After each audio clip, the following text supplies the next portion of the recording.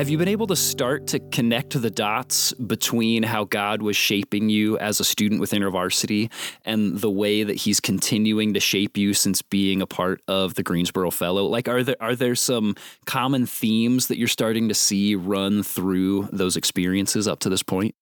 Oh my gosh, yes. Right. For me personally, Kate Harwood, I think the biggest storyline I've seen the Lord in since I was a student at InterVarsity to now is just his desire for me to rest in him and to know that my true identity is the beloved.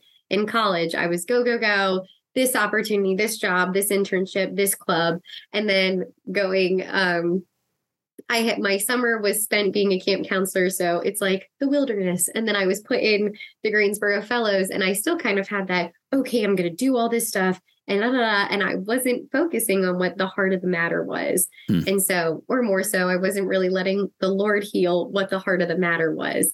And so being able to just stop and slow down and be like, okay, Lord, this is who you say I am.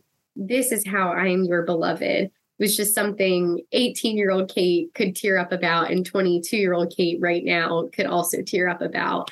I think the biggest shift, the one I've seen is within InterVarsity, walking alongside people of the same, like, university age, most of the time gender. Like, I was walking alongside my sisters in Christ in my small group.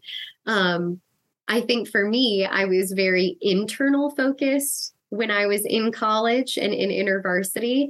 And then I think the Greensboro Fellows and just the way it is a spiritual formation set up and you have this multi-generational community, it drew me out of myself to see the fuller picture of what God is doing and seeking shalom in the city he's put me in and seeing my friends be young moms or wives or people who are in their 30s and single, and just seeing that diversity of ages and races and ethnicities was just really beautiful to open up. So I feel like the Lord within my story, he's like, yes, I was internally shaping you as a college student, but now as an adult, I'm seeing how you can bless your community and what it means to draw out of myself and to see the fullness of what the Lord is doing.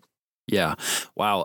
It's interesting as you're talking, like what's coming up to me is just parts of like our vision statement as InterVarsity is that, of seeing lives transformed, campuses renewed, world changers developed, which I want to talk about that in just a little bit. But, that you talk about these places where 18-year-old you and 22-year-old you, that both of you could tear up about the ideas of, how is God shaping me and reminding me of my identity and who I am in him, like that you're experiencing ongoing life transformation as a follower of Jesus in both of those places.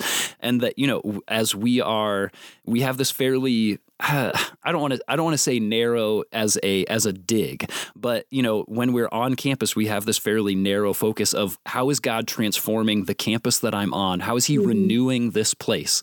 And that even is practice for this next step of, okay, God, how are you renewing the broader community that I'm stepping into after this? And it's just kind of cool that it seems like God's been giving you these little practice sessions with InterVarsity, like very real life practice sessions, but like first iteration of some of these kinds of things.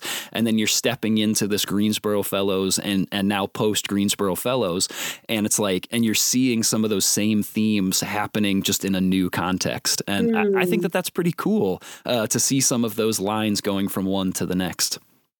I love that. Yeah. To see the Lord and the way he's just so gracious and loving and tying the story. But yeah, getting the little glimpses while I was in Ivy. But then, yeah, I think one of my really first deep conversations with Madison was in the parking lot of an Aussies.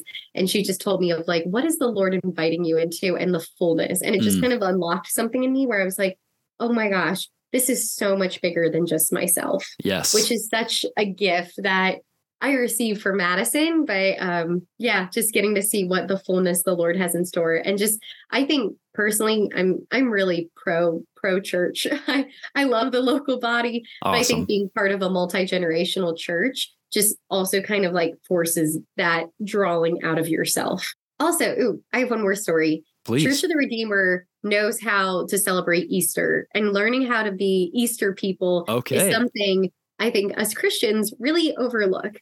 And so at Church of the Redeemer, we do something called the Easter Vigil. It's the Saturday night before Easter Sunday. Okay. And I took part in it being on our dance team, but also leading worship as well. And it was the coolest experience. And at midnight, we did confetti cannons. We were shaking tambourines. Amelia, my worship director, and I helped lead a conga line around the congregation. So, yeah. That's awesome. Harwood likes to dumpster dive for donuts, but also lead a conga line in church.